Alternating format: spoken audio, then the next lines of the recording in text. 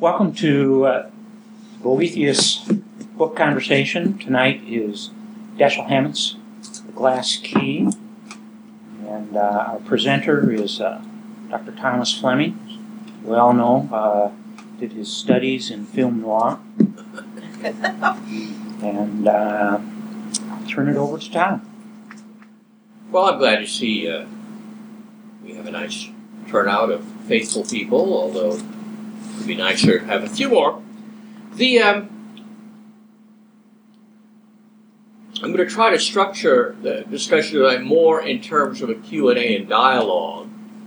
This is not just because I'm just back from Rome and haven't really prepared anything, but actually I've been thinking about this book for a long time. I've read it a number of times, but sometimes it's better to let the conversation flow and I don't so much impose on it.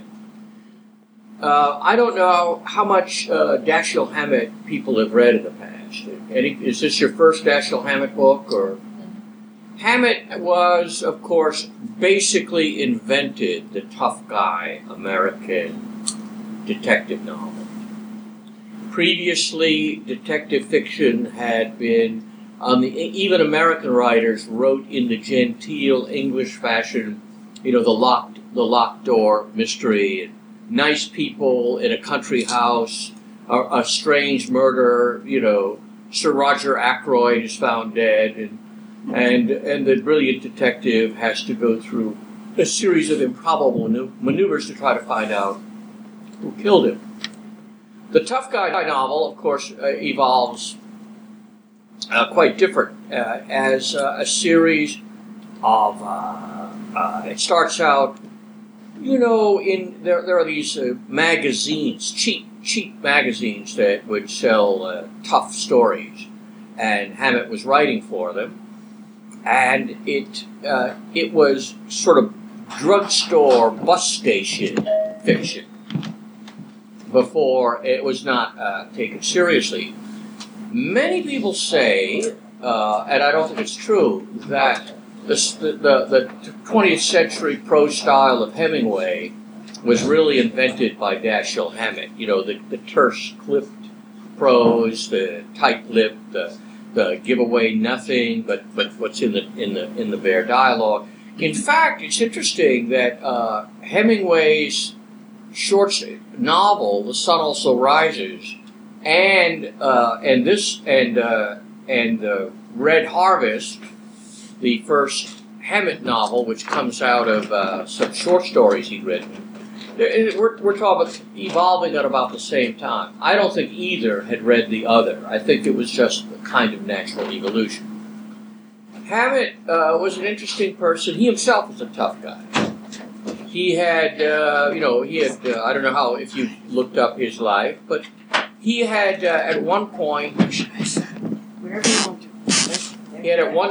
gone to work for the Pinkerton Detective Agency.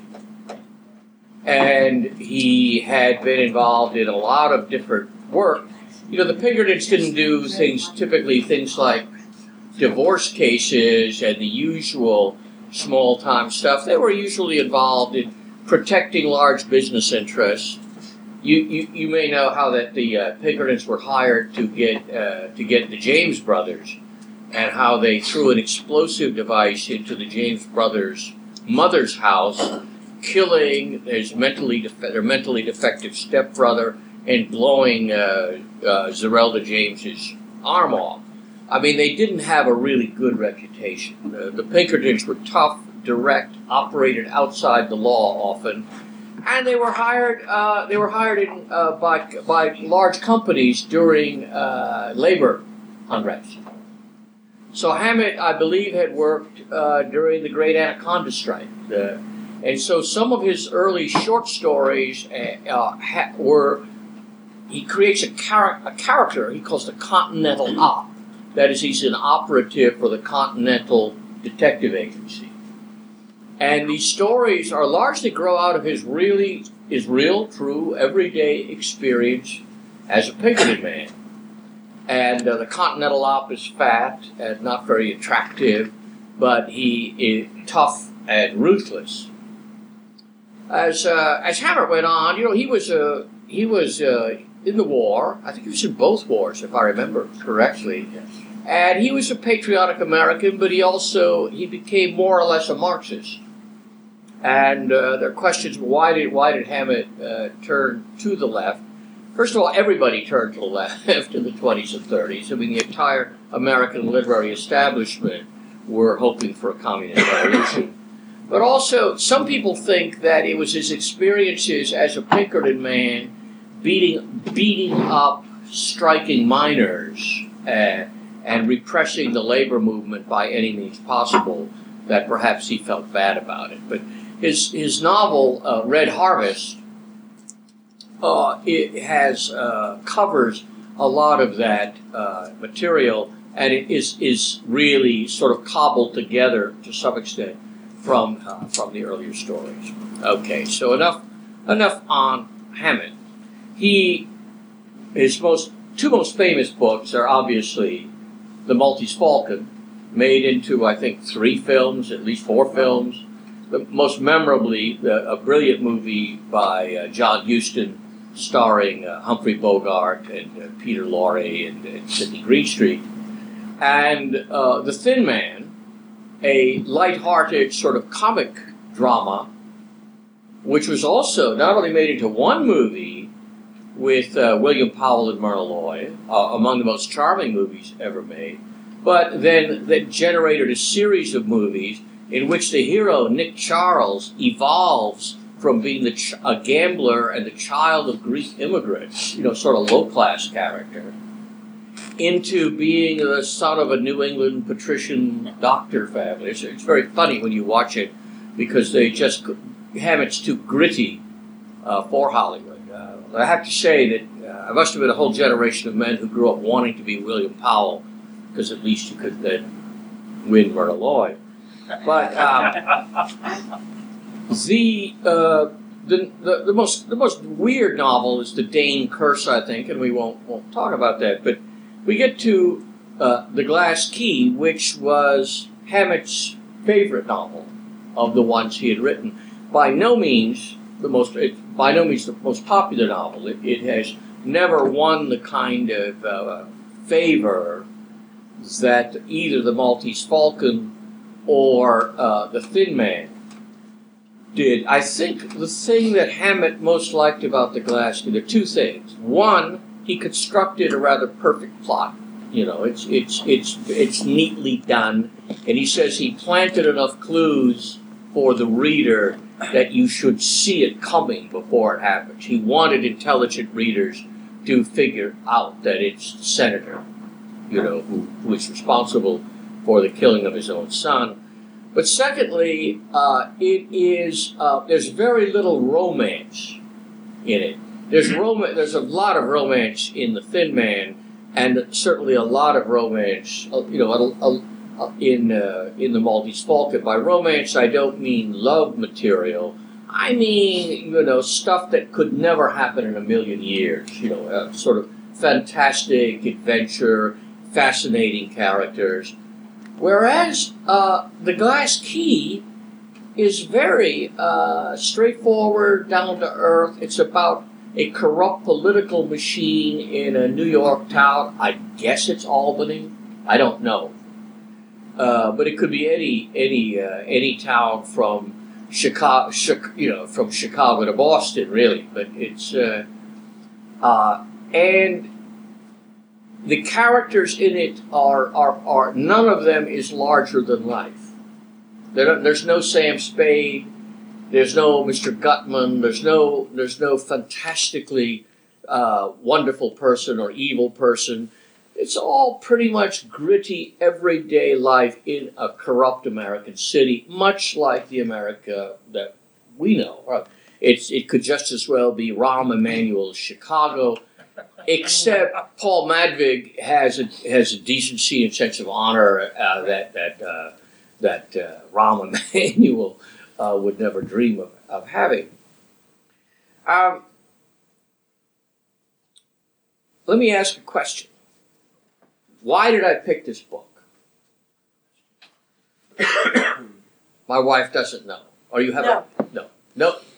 Does anybody have an idea why I would pick this book? Yes? Yes, you could. All right. Because I'm the dictator. Yes, you Right. could. That's a good answer. Because you could, that's why you chose it. No, you gave me one answer once, that if we went back to the first book we read, Homer's Odyssey, we were still faced with a sense of loyalty and support. So that Beaumont supports Paul, though eventually he finds he's making something he can't live with in the way of decisions. And in the way that, Odysseus supports his people.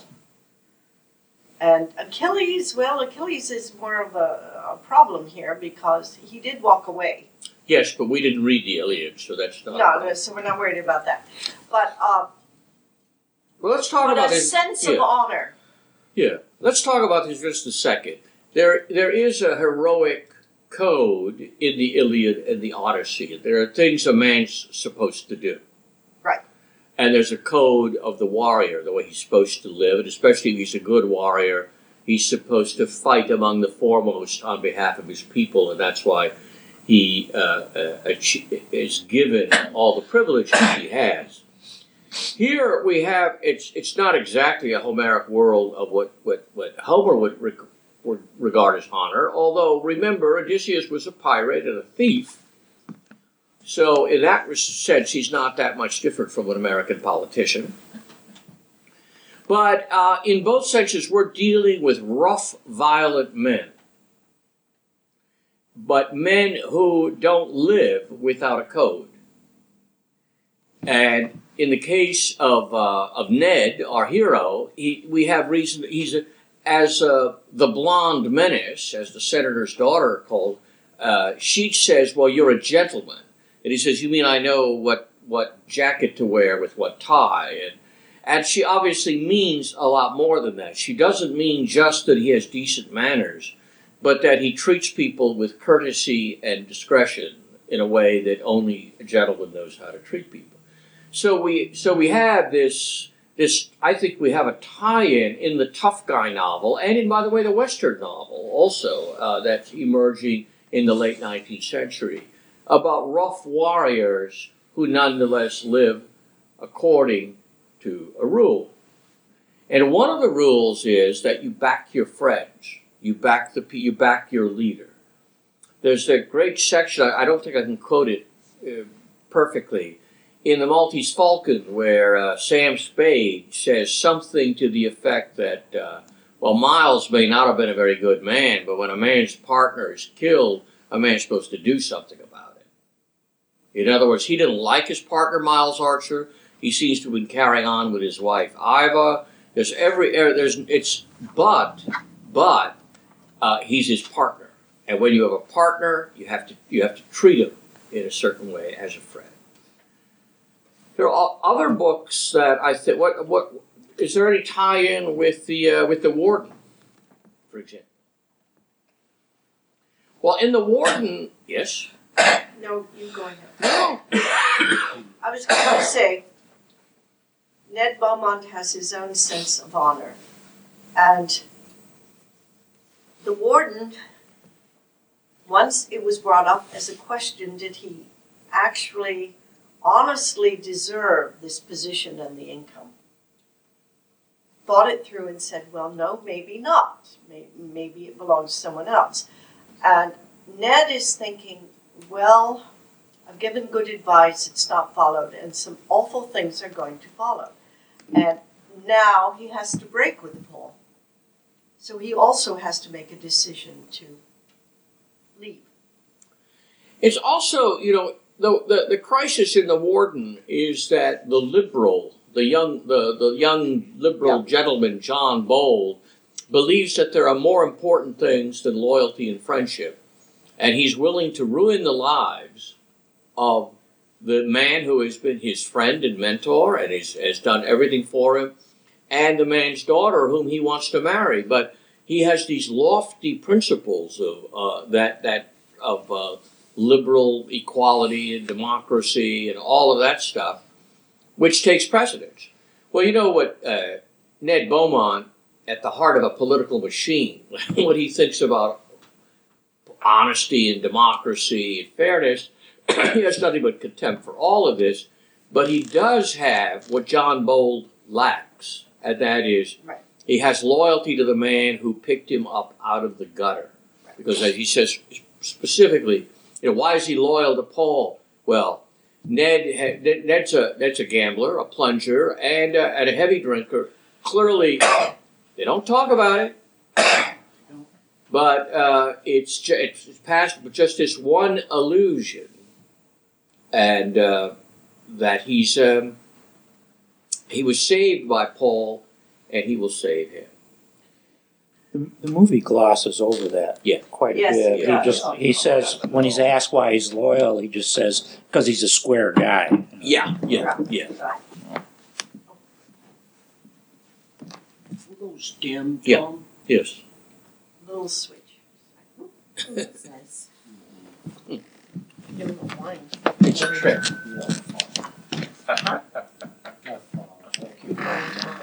So shaky Irish fingers.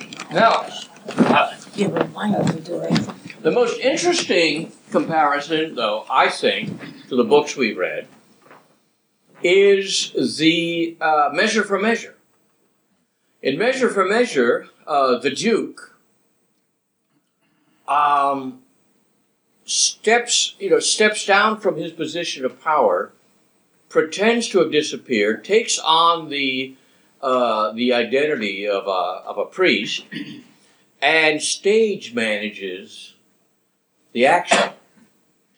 And this is one of the most interesting aspects of the Glass Key, is that Ned Beaumont, nobody knows what he's doing. Nobody knows what side he's on.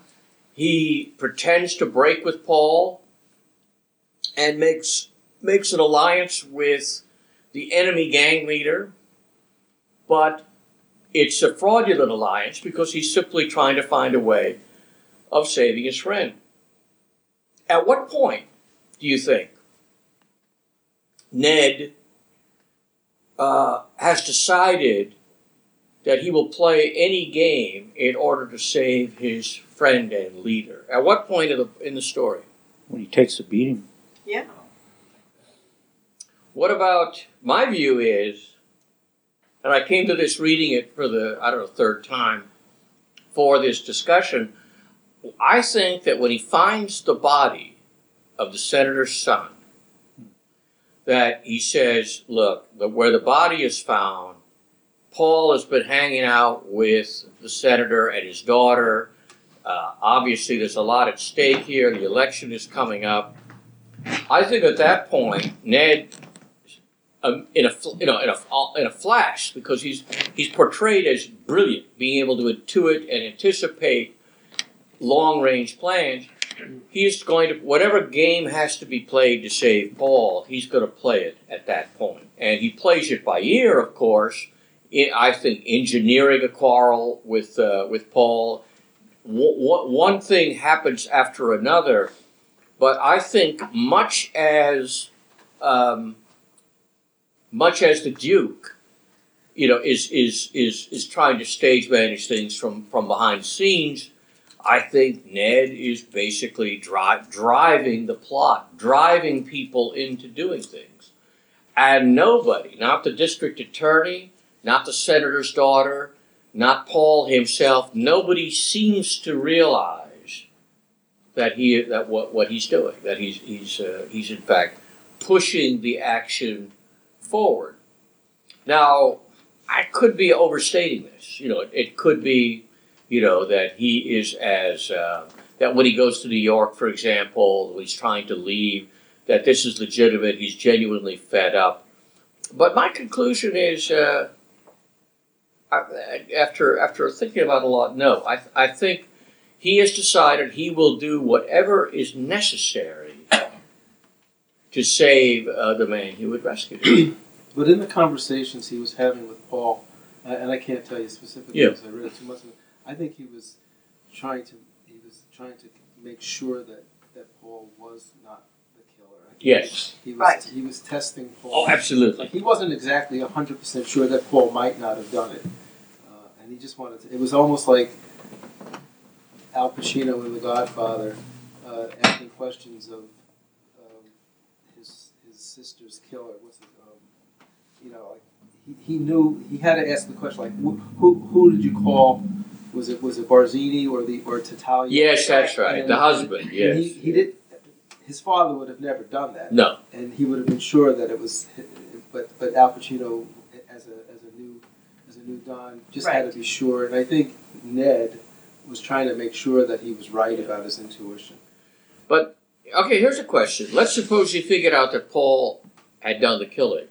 Would he have backed out and no longer supported it? No. See, I don't believe that. I mean, No. in order to save him, he does have to know the truth. He has to know what game he can play. Right. What game he can play.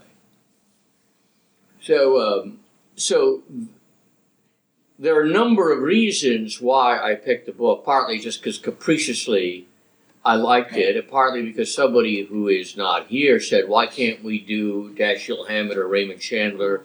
Why can't we do a book where there are movie tie-ins?" And near the end of this discussion, we'll talk about the 3 movies that have some relationship to this book.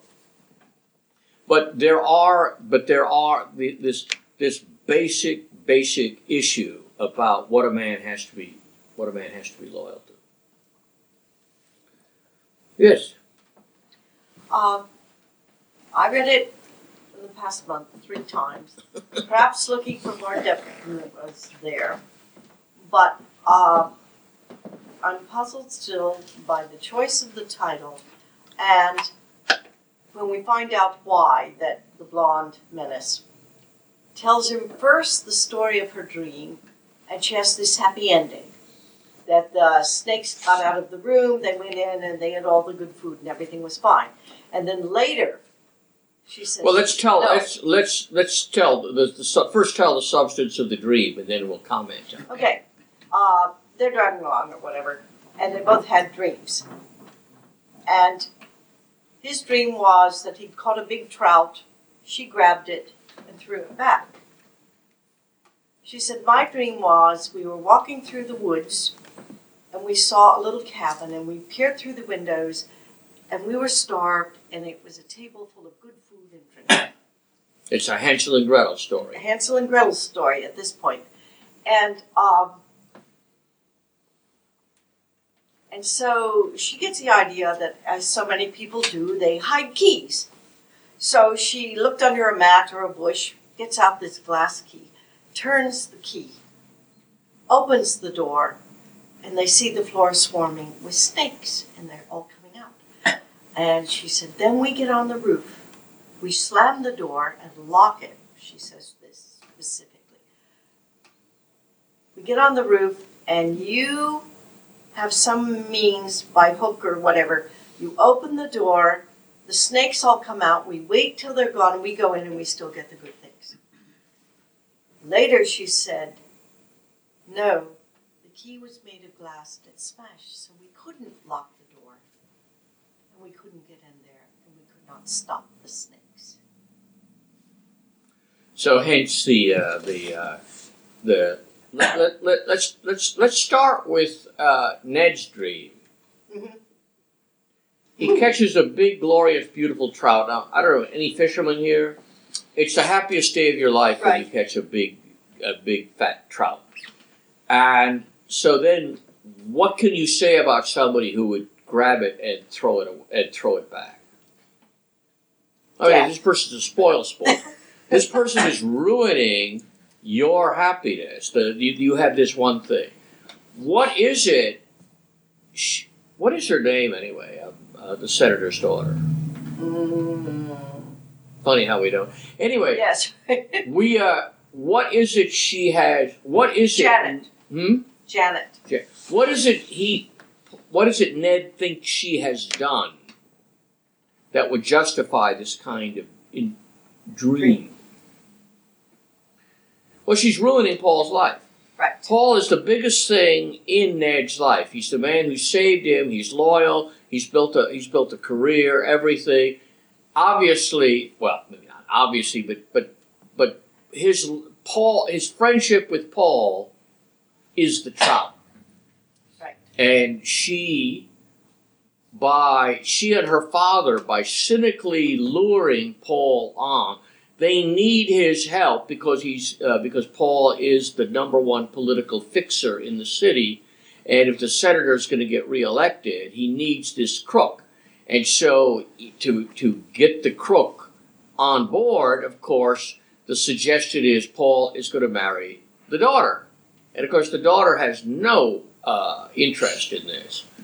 You remember near the end of the book, she says, "You don't like my father, do you? Why not?" And he said, "I don't like pimps." Meaning, obviously, that this is a man who is willing either to sell his daughter in a loveless marriage, or even just use her as a dinner party hostess and as a date for Paul. But the senator is incredibly corrupt in being willing to use his own child this way. And she loathes Paul because he's a low-class person, and she has illusions about her father being a man of honor. So, we got Ned's dream out of the way. The first dream that she tells with the phony ending, okay, it's Hansel and Gretel, they're at this house, everything is going to be happy, she sees this wonderful future lying before her with, plenty. And then these awful snakes come in, and so she is not able to get it. But then there's a method. You could save yourself. There's a crisis. The snakes are obviously, a lot of things, but the death of her brother, the election, all of these different things. And yet you can be rescued from the consequences of these crises and misfortunes that you've got yourself involved in. So in the real dream, though, not the lying dream, in the real dream, the key breaks and locks. It's a glass key. What does that mean?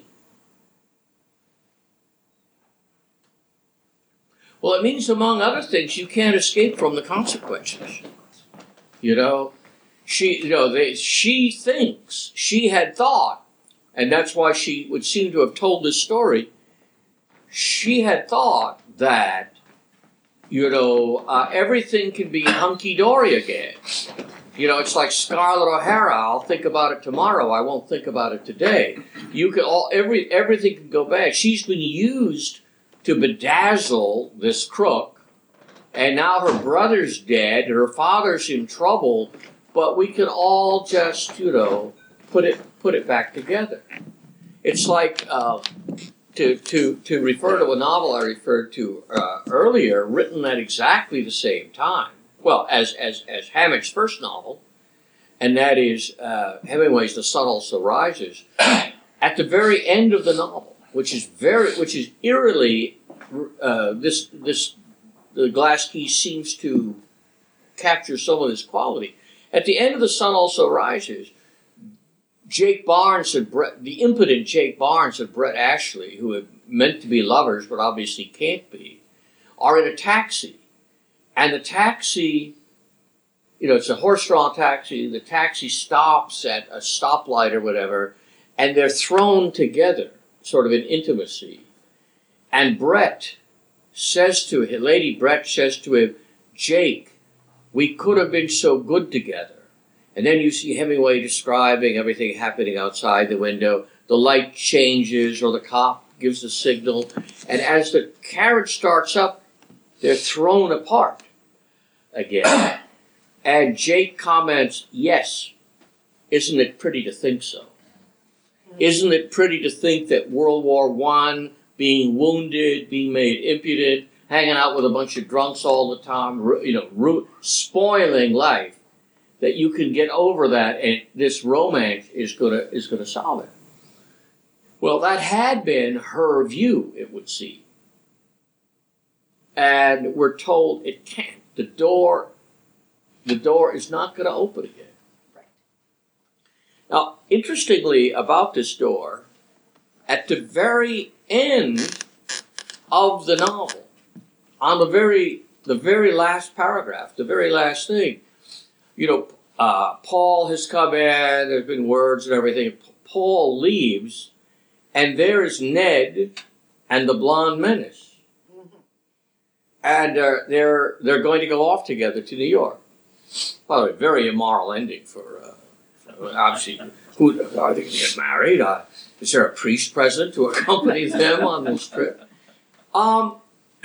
And all it says is, Ned stared at the closed door. No, No, closed the door. It was it was open. open. Open door. Okay. Right. Ned stared at the open door. So the whole image now, is of the door, and of course the door is now open. Why? Because there is a possibility that these two people could lead an actual life together. So, everybody satisfied with this hermeneutic of you're never satisfied.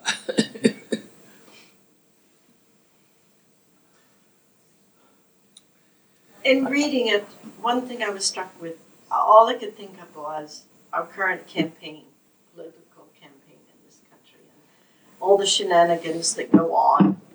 Well, that's quite a Rorschach test into you. Is it? Yeah, all right. It's true. I mean, Ned is always thinking, wait, if I say this, remember he rips up the will of the guy who commits suicide, say, you call our people here, there, and everywhere, and make sure that this intestate thing goes to a friendly judge. And, he's always trying to angle for Paul. And, all right, so I was thinking Hillary Clinton. But nonetheless, that's No, something you're being very unfair to Ned and Paul. You're right, I am, yeah.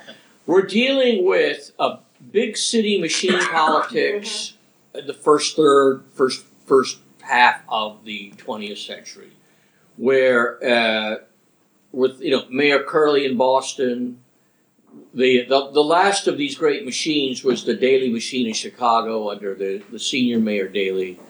We're dealing with people who everything was based on corruption and intimidation, and yet, these corrupt political machines were dealing with multi-ethnic societies with incredible problems, and there was no clean, simple way of dealing with them. Reform politics, as preached by the Republican Party at the time, simply meant immigrants shouldn't be involved. Keep the Dagos out, keep the Mix out, don't let them get involved in the political process. It's sort of like the senator in The Godfather. I may have to work with you people, but I despise you, he says to Michael Corleone. And that's essentially what the reform movement is, and it's an attempt to keep power in the hands of a traditional elite class. Which was completely unresponsive to the practical needs of a large city, which needed the trash picked up, the streets kept clean, the streets policed. This is something the Daley machine did in Chicago, and by the way, Richard Daley Sr. didn't make a lot of money out of it, because power is more fun than money. And across the board, these political machines were in bed with gangsters, with not just mafia hoodlums, but with Irish mobs. But it is the way cities were governed, and governed fairly successfully compared to today. Could you imagine if you had the old Daley machine running Chicago today? Do you think you'd have flash mobs running down the street, pushing old ladies into the street? You think you'd have Black Lives Matter demonstrations not allowing people to shop on Christmas shopping on Michigan Avenue? Daley would have had his goons in there beating the stuffing out of them. So, It's an interesting portrayal of a completely corrupt political system which actually functions. We have a completely corrupt political system which doesn't function, does not satisfy the needs of the police are corrupt and violent, don't protect us, and if they lift a finger to protect the normal people, then they end up being prosecuted. I think I told some of you about being invited down to talk with Officer Darren Wilson, who was the guy who shot the gentle giant in Ferguson. And I spent an afternoon talking with him about his experiences, and he says, the truth is, life will never be the same for the cops. That yes, there are corrupt cops, there are bad cops, but now a policeman cannot do his duty in protecting himself and the public without being hung out to dry by the political establishment, responding to people like the Reverend Al Sharpton.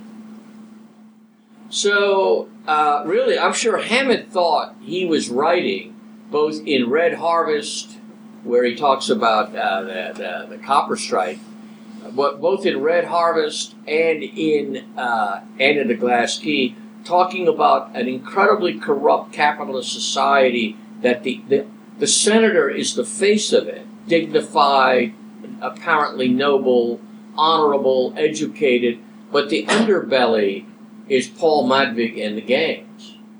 The trouble with this is, yes, it's all true, that is the way it functioned, but unlike our society, it actually functioned.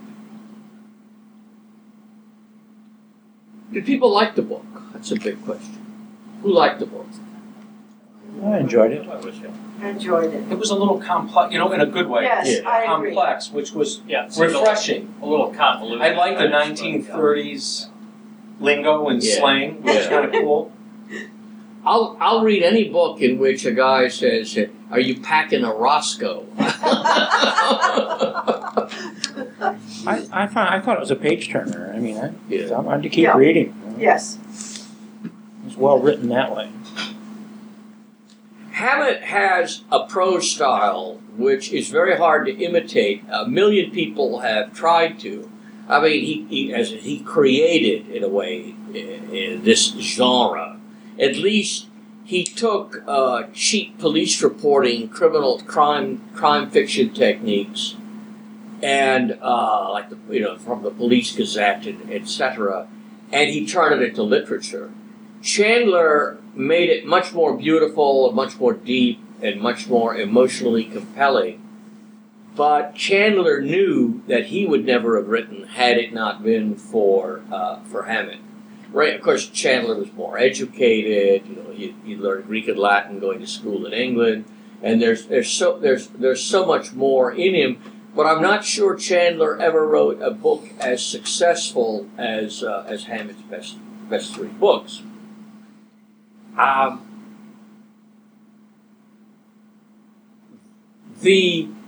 This becomes the Hammett novels become what America means to the rest of the world, and so it develops into the tough guy novel, the tough guy movie, the whole film noir genre, in which tough but resolute, tight-lipped people are pushed into a corner and have to fight their way out, and it's a formative fictional development, I think, for the way Americans saw themselves. Americans saw themselves as Sam Spade and Ned Beaumont. That is, people who, when tough times came, they didn't call the police. They handled it themselves. And of course, you may remember Andrew Jackson's mother about, you go to the law for certain things, but when it's a question of your personal honor or your family reputation, you settle them things yourself. Namely, you kill the person who has offended you. Well, is the tough guy the development of the cowboy? I think there's a lot in that, and that of course Western fiction is developing almost at the same time, you know. But Zane Grey had already, was already, halfway through his career then, and Owen Wister's great character, the Virginian, that was written about 1900, if I'm remembering correctly. And before that, the Bret Hart stories way back in the 1870s and 80s. And I think a lot of, I'm not saying it's true, but a lot of the way we Americans have seen ourselves through fiction is as these tough, resolute, independent people who don't really need the political system or the law. We're like, we see ourselves as a kind of latter-day Beowulf, where we handle things ourselves. Shall we take a break now and then get refreshment and then we'll talk a little bit about a few other things and a little bit about the movies.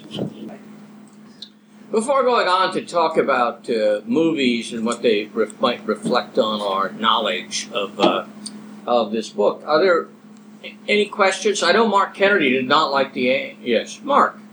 Would you tell us about these clues that he supposedly larded in the book? Yes, well... Yes? Well, there's the missing hat. Yes.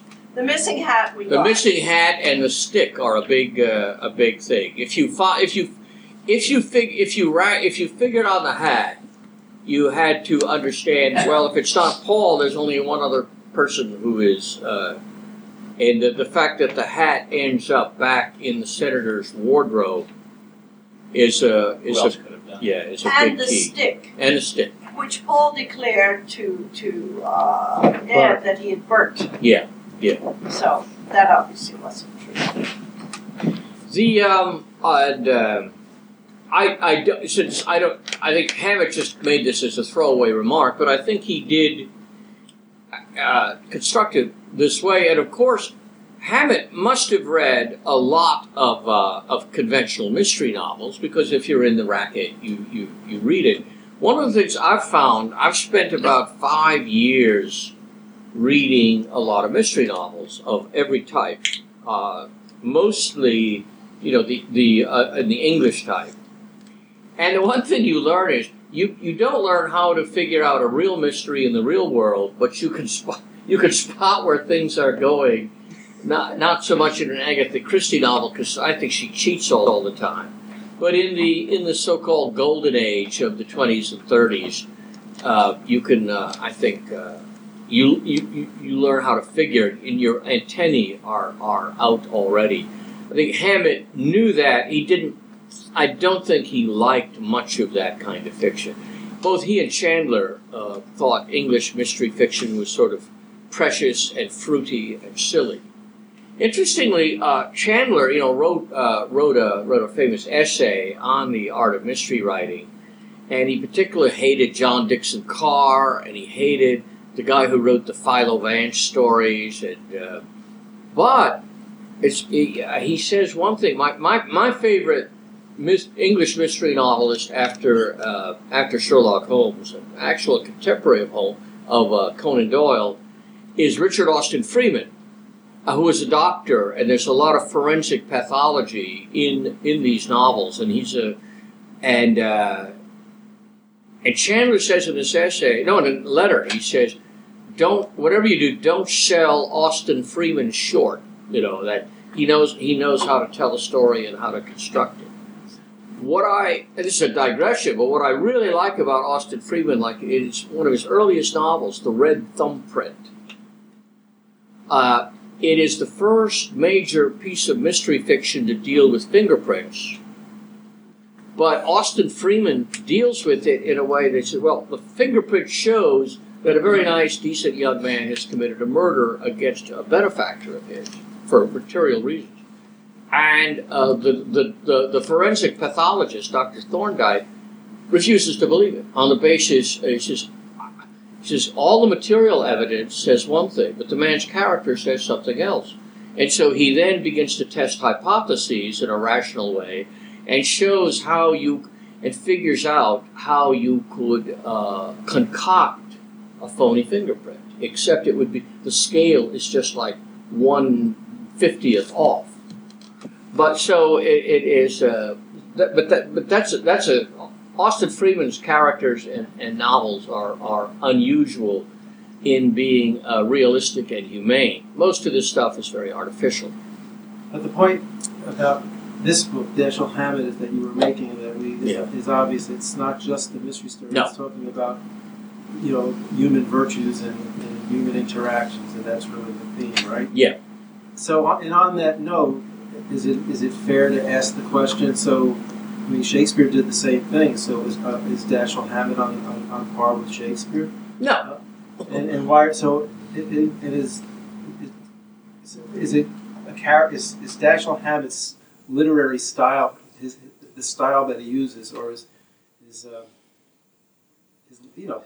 ability to write? Is it where does it stand on that continuum? Yeah, obviously he's not trying to write great literature. He's trying to write a competently crafted story in which he can be in a fairly hard-boiled way. He can be honest and direct about what life is like.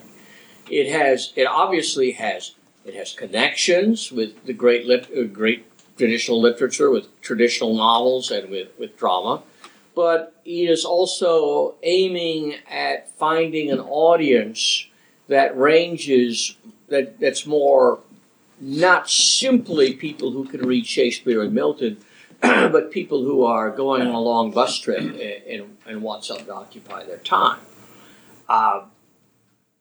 The one thing, a question that interests me, and if we ever do any more detective fiction, like Chandler or some of the others, one of the subjects that interests me is, why is detective fiction so popular?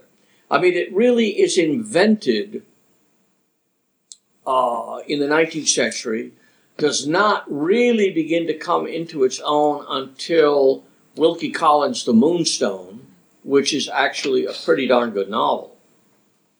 And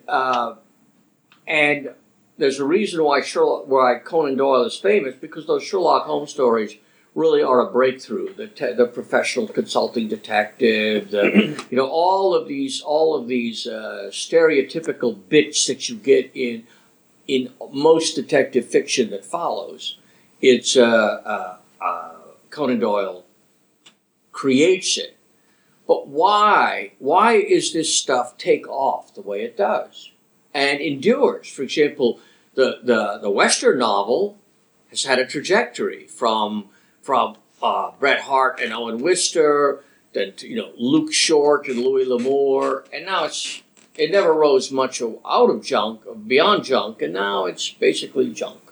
Most of these genres became junk again, but there are still people making huge amounts of money out of middle-brow detective fiction, mostly women. P.D. James, Ruth Rendell. By the way, I can't stand Ruth Rendell. I read one and a half books and said that's enough.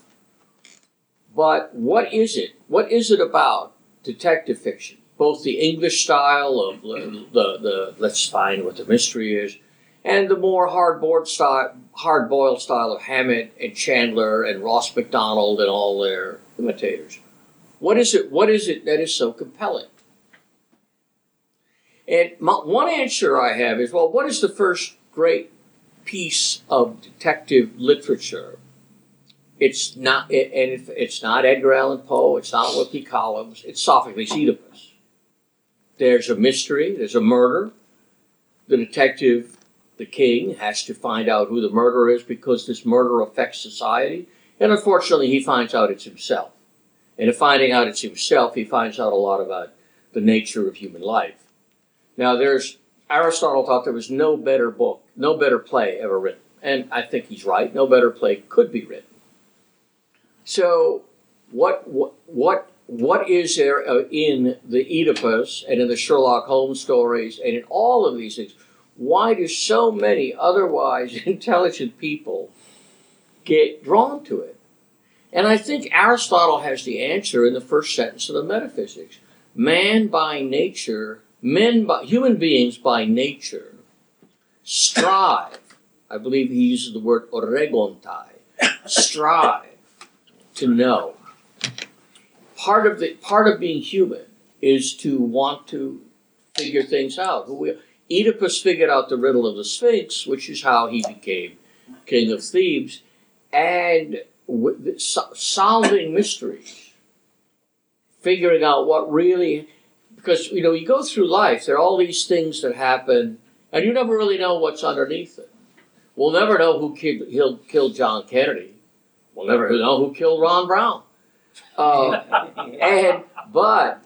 we want to understand, because it's only by you find out the facts, but then you find out the motives, and you peel this onion of knowledge. And I think that's the essence. And even though this is a tough guy novel, it's a hard-boiled novel, we don't find out who's guilty until 90% of the way through. And in finding out who's the guilty party in the Glass Key, we're finding out things about human society as viewed by Dashiell Hammett. It's not a gangster. It's not a love crime. It's an ambitious, ruthless American senator who, partly by accident, kills his own son, but is willing to let everything happen to his family and to everybody, so long as it doesn't damage his reelection chance. So when Ned Beaumont finds out who the killer is, he has also found out about what America as a country is, at least according to the way Dashiell Hammett thinks. This is very satisfying. Now, how many people have read more than 3 detective novels in their life? The thing is, you can get addicted, and all you want to do is it's just the cheap thrill of for example, I loathe Agatha Christie. I find her, I can't read her. I'm going to give her another chance. But the best writers have of mystery, not just Hammett, but Chandler and Josephine Tay, who writes, I think, very sort of serious. Those Josephine Tay novels are serious novels. I once asked Dr. Patrick, who has of course attended so many of our events, and I said, Jim, do you read any detective fiction? He said, well, Josephine Tay. Because she writes real books. But her real books is rarely, she does have a professional detective in, I think, 3 of them. But even he is part of the plot. His emotional, in one of them, he's lying wounded in a bed recovering, and somebody gives him a book about Richard III, and he says, I don't believe any of this. I don't believe that Richard III killed the children of the Tower. And see, as a policeman, I find this incredible. So he has to do his research lying in bed, recovering from a near-fatal shooting. And so people keep on bringing him books about Shakespeare, about Sir Thomas More's life of Richard III. And the book's called The Daughter of Time. The Daughter of Time. And it's a magnificent novel where all the detection is from a sick man's bed reading books. But Tay, in this book, in The Glass Key, it's important that Ned is not a detective. He plays detective. And of course because it's a corrupt political system, Paul gets him to be appointed a special investigator by the state's attorney, by the district attorney. What is the significance of that? Is there any significance? He has an in. He has an in, and beyond that, well, you get to know the district attorney who is corrupt and cowardly. Yes. When he thinks he can nail Paul, and betray him and join the other side, he starts pushing Ned around. Oh, you can't do this, you can't do that. And then Ned pushes him back. And then he says, oh, I hope you don't think I suspect anything of you or Paul. And he's immediately intimidated into backing down because he is a weasel. So by having Ned, who knows what his values are and what his loyalties are, and you have him with the with the district attorney, who is a jackal. It's a nice contrast. Hammett was a serious communist. No, I don't think he ever joined the party. He certainly took a sort of Marxian point of view of class struggle. He ended up sort of supporting the labor movement, and he hung out with Reds. I think Lillian Hellman was a Red, his longtime girlfriend, mistress, and Because it was romantic. yeah. Yeah. But also, in World War II, Hal, I mean, he served. He was in his own way a patriotic American. But here's a strange thing. You end up defining yourself by what you're opposed to. So I notice this among a lot of people I have met or known moderately well. For example, in the 50s and 60s and 70s, Russell Kirk defined himself as somebody opposed to communism and the destruction of our civilization. Okay. Well, his loyalties, therefore, who could he be allied with? Well, he had to be allied with National Review. And National Review were, Red Scare, anti-communist lunatics who wanted war with the Ruskies. But so Russell, although I know for a fact, he only said it publicly a few times, but he opposed the Vietnam War as stupid. But did he ever take a stand against it? No, because he was part of an alliance, and one of the items that you had to subscribe to if you're a National Review writer was you have to agree that the struggle over Vietnam was a struggle for the world. Flip over to the other side. Eugene McCarthy, a man a lot like Russell Kirk, talented, educated, illiterate, good prose style, good American, just a decent American. But he was he was against imperialism. He didn't think America should ruin itself. He's a child of the old isolationists. And so he became so fixated on that his loyalty, his allies are all on the left. It's all the nation of the New Republic. And so did he ever speak out about free enterprise and the defense of the family? No. Whereas, in fact, on, say, 2 out of 3 issues, I think Gene McCarthy and Russell Kirk were very close. So you define yourself in terms of what you mostly hate, then you join an alliance which forces you to give up half of what you believe. And I think this explains the peculiar behavior of a lot of people. What did Hammett do jail time for then? He was not a serious communist or in the party. I don't remember. He certainly would not have testified. What does anybody remember? Why Hammett went up? I thought it was just in the general biography. There's something about he did his time in that Connecticut facility. Yeah, I knew that. Maybe kind of a country club, but he did some time. Yeah. It wasn't a few months. Yeah. But that's all I know. Yeah. That's all I know. And I have a question. Yeah. He is an animus. He has problems with the upper classes. Yes, he does. He is definitely 6 pages into the book. He said, "When you go see those people, you better keep your shirt on. Yeah. They're aristocrats." Yeah. He again. That's what I said. That's how Hammett defined himself in exactly that way. He believes that we don't have an aristocracy; we have a plutocracy in America. They are ruthless and immoral. He had seen this up close in his union busting days, and he concluded that the American plutocracy was wicked, and so he defined himself by what he hated. And did you think it didn't seem at all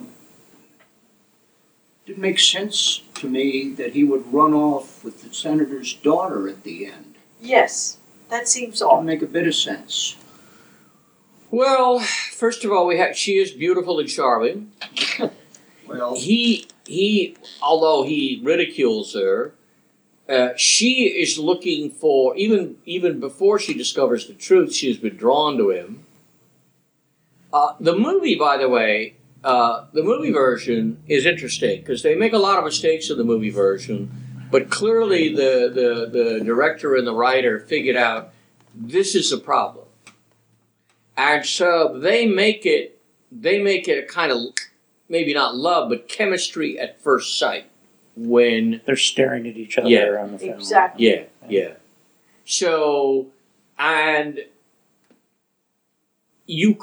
one of the problems with Hammett is he never tells you what people are feeling or thinking at the time. He just describes it. We have every reason to believe that she's a fascinating woman. It doesn't seem that Ned has much faith in their future during most of the discussion of their going off together. Well, one way to look at it is he's been through a rough time. She's beautiful, and they're not Yes. going to be living together for Yeah. the next 50 years, I don't think. Yeah. Well, we don't know. We know that that their life has opened up. She has got to get away from this town and her father and everything. Right. And she's walking away without anything. She doesn't even take her clothes. She's getting nothing. And I think that's important. She's starting a new life. Ned is starting a new life. No more Paul Madvig. I've discharged my loyalty to him. And of course, this is the American dream. That you can walk out of one life and step into another. You've got an unhappy marriage. You've embezzled money. Fine, get on a plane to Los Angeles and start over. I didn't see it that way. No. Well, what I saw was the sole heir of an estate whose brother, the brother was dead. The mother is the mother there? I don't remember. And the patriarch is going off to jail. Yeah. So Not a bad deal. So she's going to end up with the money. That's what I saw. Good. Well, let us just say that you have seen Ned Beaumont as you would be. Yes, I wouldn't meet the Rorschach test. Well, you didn't marry a poor girl either. Now that I think of it, I did not. If I were your wife's parents, I'd be starting to get nervous. Well, as I forget who said it, but anybody who marries for money earns every penny. I have a question about him going to New York and them being in this bar and the fat, high-voiced guy getting beat up. It really kind of lost me why that happened. Why did Hammett include that in the plot? But he doesn't like gay people. Yeah, it could be. I think that in general, let me say, I can't speak to that scene specifically, but in general, Hammett's stray scenes usually bring out some facet of the character who's observing it, and also, bring out some facet of the society that he's describing. And I'm not saying that they always work.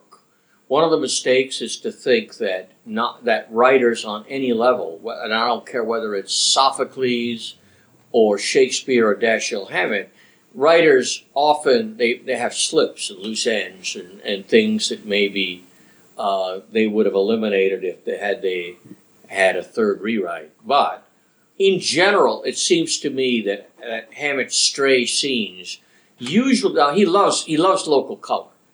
And one of the great things in the Thin Man book is all the Nick Charles colorful gangster characters are always coming in and saying, "Hey, Nick, who's the broad?" Well, that's my wife. Oh, sure, Nick, I understand. Wink, wink. And it's charming material, and Hammett can write with considerable charm about low life characters. But beyond that, I don't know, but it's something to think about. Mark.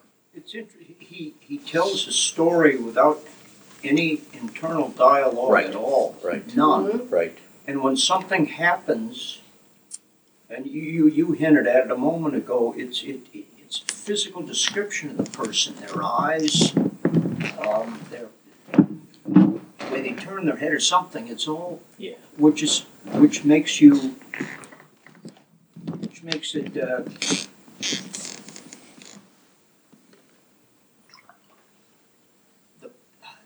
The plot moves along like a play. A play has to be driven by dialogue that's and right. other things, not internal monologues. That's right. and people. That's right. I think again, it's a very American quality, and I think that like foreigners reading American literature, they read Hammett and they say, yes, that's what American literature is like, and I think it takes a lot of discipline and talent and insight to be able to make the story move by the action and the dialogue without the writer passing judgment or having even though Ned Beaumont is the focal character, and I think it was Bob Geraci who said, why is he always Ned Beaumont? Other characters are Paul or Janet or whatever, but he's always Ned Beaumont. And the answer is because he is the focal point through whom we see the book, but even we're not privy to his thoughts. We're not privy to his thoughts. And I have to say, I like this a lot because I get tired of novels with interior monologue.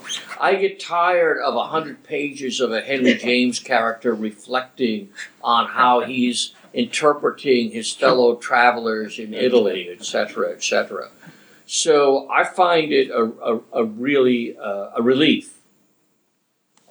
I would not suggest for a moment that Hammett is a great writer or even a great novelist, but that he has qualities that are uniquely his, and that have transmitted themselves to a literary tradition.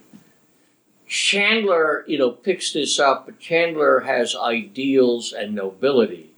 I prefer Chandler, but I could see that Hammett is pure and clean. There is a tradition starts.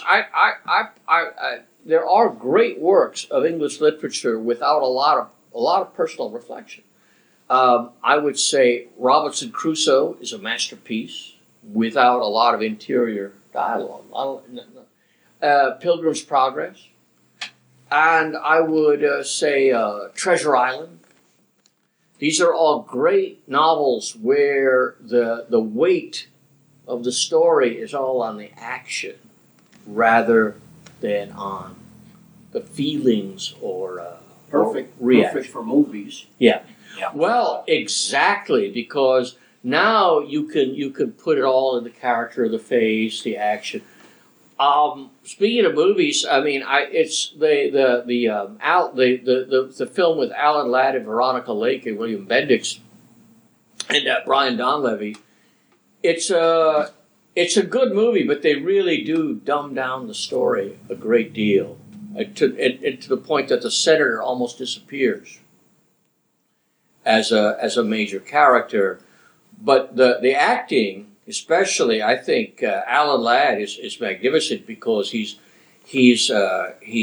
quiet, he's dapper, he's sly, but there's something really menacing in his eyes. William Bendix, who some of us are old enough to remember as Chester A. Riley in The Life of Riley, everybody's the most lovable neighbor you could imagine, and he plays this psychotic homosexual sadist in Jeff in the novel. Come on, sweetheart, you know you like it when I. There's a scene that they don't put it in the movie, but where he says, "Yeah, well, I'll take you up to this little room This is why I'll just knock you against the walls, and we won't have to waste time with me picking you up. It's in the movie. Oh, is it in a movie? Okay, Yes, it okay. is. I forgot. Yes, it is. I forgot.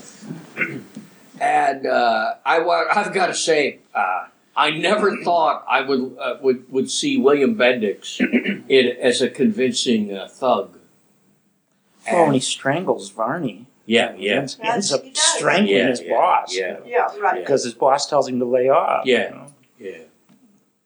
So the other movie, of course, that the movie that's inspired by the film version of The Glass Key, Kurosawa saw it and he made Yojimbo, which is, I think, the certainly the most entertaining samurai movie ever made. Wasn't there something like a fistful of dollars? Yes. Or something? Yes. Fistful of Dollars is an imitation of Yojimbo. Yeah, that's what I thought. So in Yojimbo, of course, what Kurosawa takes out of The Glass Key is very interesting because it's only a minor theme, and that is Ned Beaumont playing both sides against each other, and nobody knows who he is. And that's Yojimbo. And Yojimbo finally gets everybody dead and cleans up the city, which is being afflicted by these gangsters. When Kurosawa saw Un Pugno di Dollari by Sergio Leone, A Fistful of Dollars, he said, yeah, that's a good movie, but too bad it's my movie. And he sued. He sued Sergio Leone, and the judge gave Kurosawa Asian distribution rights, and he made a lot of money out of it. God bless him. When we were in Rome, our apartment at the end of the Viale Glorioso, right at the end of where the steps go up to the Janiculate Hill, that was the building in which Leone grew up. So we watched the original Italian version with Italian subtitles, so that it helped us follow the Italian of A Fistful of Dollars. By the way, it's better in Italian, believe me.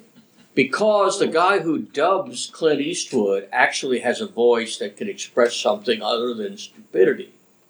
Well, you were telling Jim, you were the great. What was Sergio Leone was talking about Eastwood's acting talents, and he said Eastwood has two looks: Yeah. hat on and hat off.